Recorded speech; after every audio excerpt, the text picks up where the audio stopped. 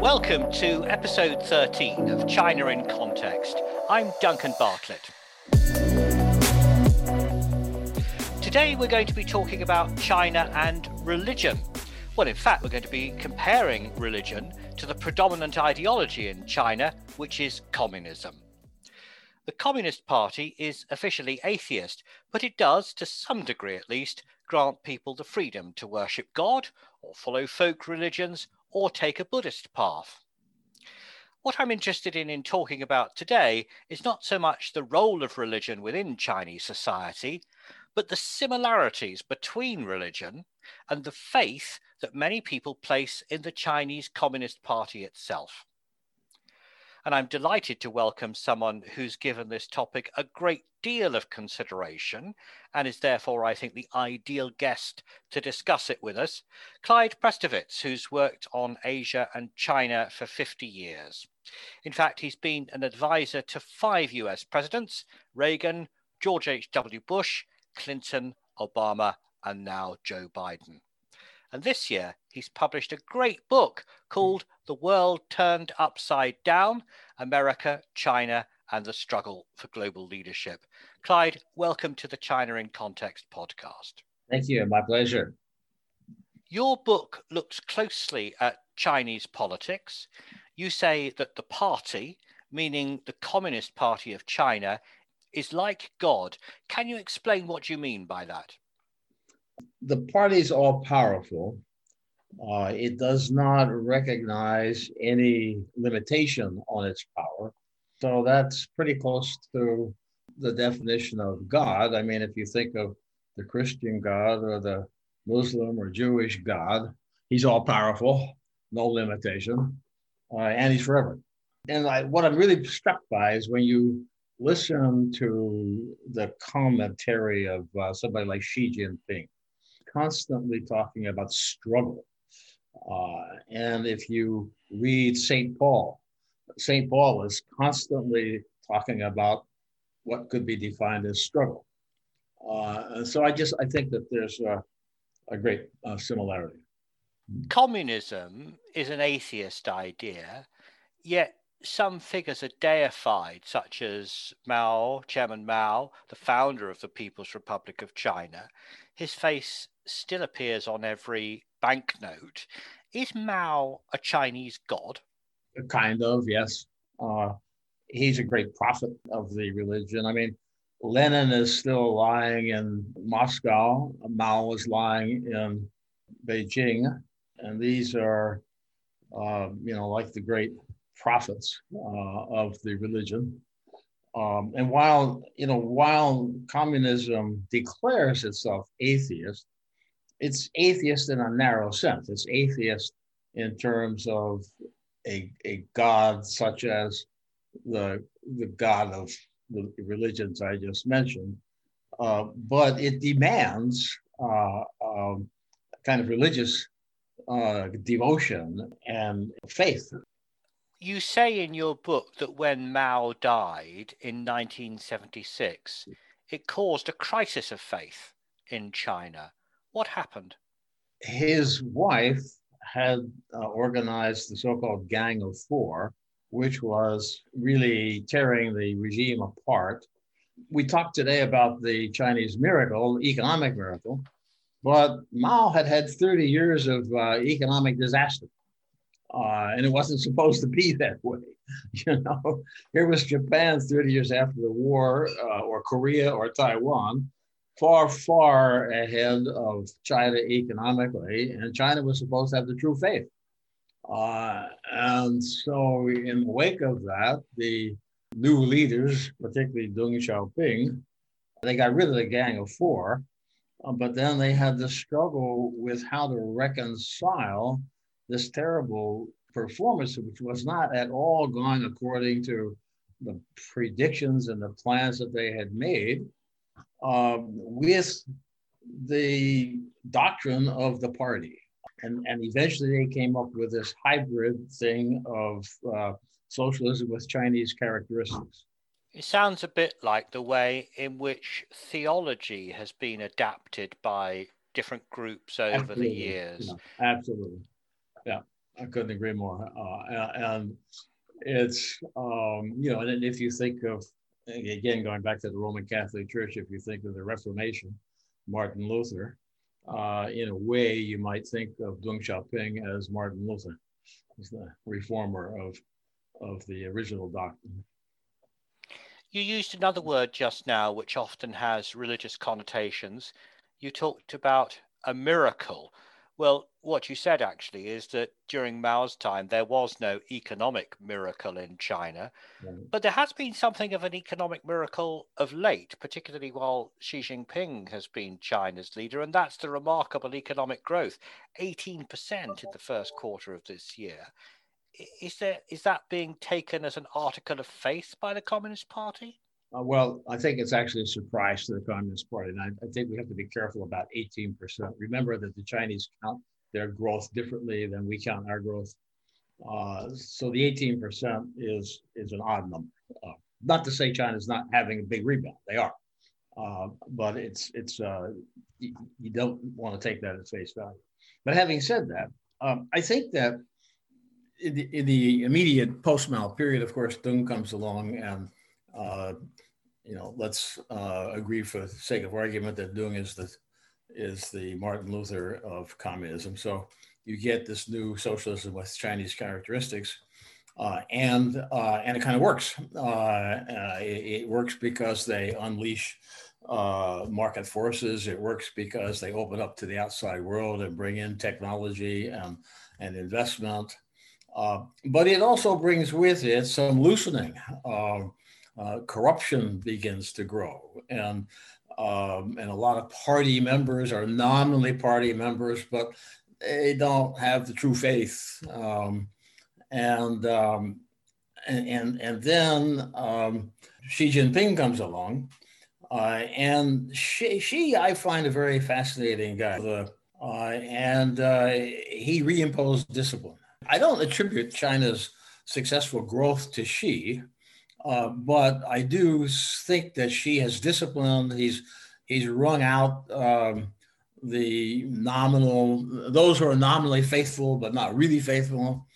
He insists on repetition of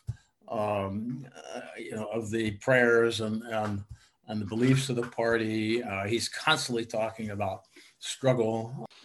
And one of the things that struck me in your book when you were describing China under Xi Jinping was the huge number of people who lost their jobs or were imprisoned or worse as a result of corruption allegations. People are still being executed on the basis of corruption at the moment in modern China. So what did you make of this anti-corruption campaign? Well, on the one hand, just as a practical matter, China was suffering from corruption, and the ability of the party to continue to rule as it had, I think, was increasingly coming into question. And so she, by clamping down on that, reestablished the leadership of the party, the power of the party. The corruption had gotten to the point where it was interfering with economic growth and technological advance. And by squashing that, she redirected energy toward more productive goals. You talked about Xi Jinping thought and the way in which people were encouraged to study it, almost repeat it as a form of prayer or a liturgy. And one of the ways in which I've noticed people in China do that now is by using apps on their mobile phone to read Xi Jinping's thoughts. What do you make of the way in which the theology is being, what do you think of the way in which the doctrine is being distributed now? Well, it's high tech, and I think of the app as the modern form of the little red book that people had to carry or did carry during the Mao time. But it's essentially the same phenomenon. It's worship. It's Xi worship rather than Mao worship. It's Communist Party worship. It's indoctrination. It's maybe even more effective because it's high tech. So is it actually Xi Jinping who decides the doctrine or the theology or the ideology? I mean, he can't be doing it all on his own. He's got, executive responsibilities. How much of a philosopher is he? Well, that's a really good question. On the one hand, I don't think that he is a first class intellect in the academic philosophical sense. But on the other hand, I think he has tremendous discipline and he has faith. I think he believes this stuff himself. And I think that he has an ability to select people who are loyal to him and who provide him with the intellectual firepower that he needs. Again, like a religious leader, he has his disciples, and some of his disciples are pretty impressive. So, alongside the disciples, then, who are the bishops? Who are the priests? Who plays this role of maintaining the faith among the general population? Well, I think there are two lines, maybe three. You have, of course, the people, his colleagues in the Politburo, the inside committee that runs the Communist Party in the country, and then you have people who are in the universities who provide the books, the writing, the magazines, the articles that reinforce and that proclaim his faith. You have among the in the economy, you have huge web of state-run enterprises. These are huge enterprises. I mean, you have to keep in mind this is something that's mind-boggling for Western people to understand. But Xi Jinping appoints the head of every state-owned enterprise. He appoints every mayor of every city, every province leader. It's as if the president of the United States appointed the mayor of New York and San Francisco and LA and the governor of New York and California and all the other states. And as if he appointed the head of the Fortune 500 companies. This is what Xi does. So he has an immense collection of people who are powerful and people who, many of them, are highly intelligent and skilled and experienced. So what happens about people who lose their faith or feel that they can't believe? If after consideration you come to the conclusion that this socialism with Chinese characteristics is not the right path for you or for your country, is there any scope to follow another path? I don't believe there really is. I think what you can do is keep quiet. If you're in the church but you've lost your faith, you don't have to proclaim that loss of faith. You can still go to confession, or you can still go and pray or go to a study session. Just keep your mouth shut. But you're not going to have any influence, any real influence. And the moment it looks like you're having influence, you're going to wind up like Bo Xilai did in jail or dead. I think that it's pretty clear in China today that you don't want to cross Xi Jinping thought, and it's so difficult to reach China because it's so opaque, but there are indications that there's a lot of dissatisfaction with Xi. He's stepped on a lot of toes. His anti-corruption campaign, of course, hit a lot of powerful people. Those people have friends. They had their own disciples. And so I think there are many people who feel that if she stumbles, there'll be a lot of vultures to eat the flesh quickly. But for the moment, he's in charge, and be careful about crossing him. And there's been, as you say, a centralization of power since Xi Jinping became China's leader in 2012. You mentioned another word there which has religious connotations. You said confession. And one of the striking things about your book is the role of confession in the lives of Communist Party members. Can you say something more about that? Well, self-criticism is a tradition with a long and powerful history. I mean, so if you go all the way back to before the party took control, back during World War II, when the Communist Party was holed up in Yan'an, powerful leaders like Zhou Enlai actually spent 2 or 3 days self-criticizing themselves and talking in front of the Central Committee, telling the Central Committee how they'd been mistaken and how they had effectively defied or crossed Mao. And I mean, they did this in fear of their lives. And that has continued to be a tradition in the party, and it's the one way in which an errant party member can find to get back into favor. If you truly and sincerely confess your sins, self-criticize, identify and describe your mistakes and how evil they were. Let's think about this in the wider context then. Are you suggesting that this clash of ideas between the US and China, this conflict of ideology between communism and the American approach, which includes many ideas linked to Christianity, of course, do you think that's at the crux of their struggle?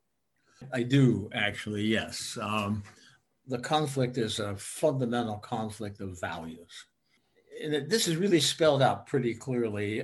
There's a document known as document number 9, which came out of the 13th Party Congress around 2013. And it specifically says that the party is opposed to Western constitutional democracy, that the party is opposed to the concept of universal values, that the party is opposed to any journalism that's not censored by the party, that the party is opposed to human rights. So it's a declaration, it's kind of an anti-declaration of independence. It's a declaration of a completely opposite set of values and beliefs than what we have in the Western world. Another aspect of this is that China has laws, as all countries do, but not a rule of law. They have a hard time grasping what a rule of law is. We talk about rule of law or rule by law. They understand rule by law, but rule of law, which is a limitation on the power of the sovereign, that's very, very hard to grasp. So yeah, I think it's a fundamental clash of values, and in that sense, a kind of religious war.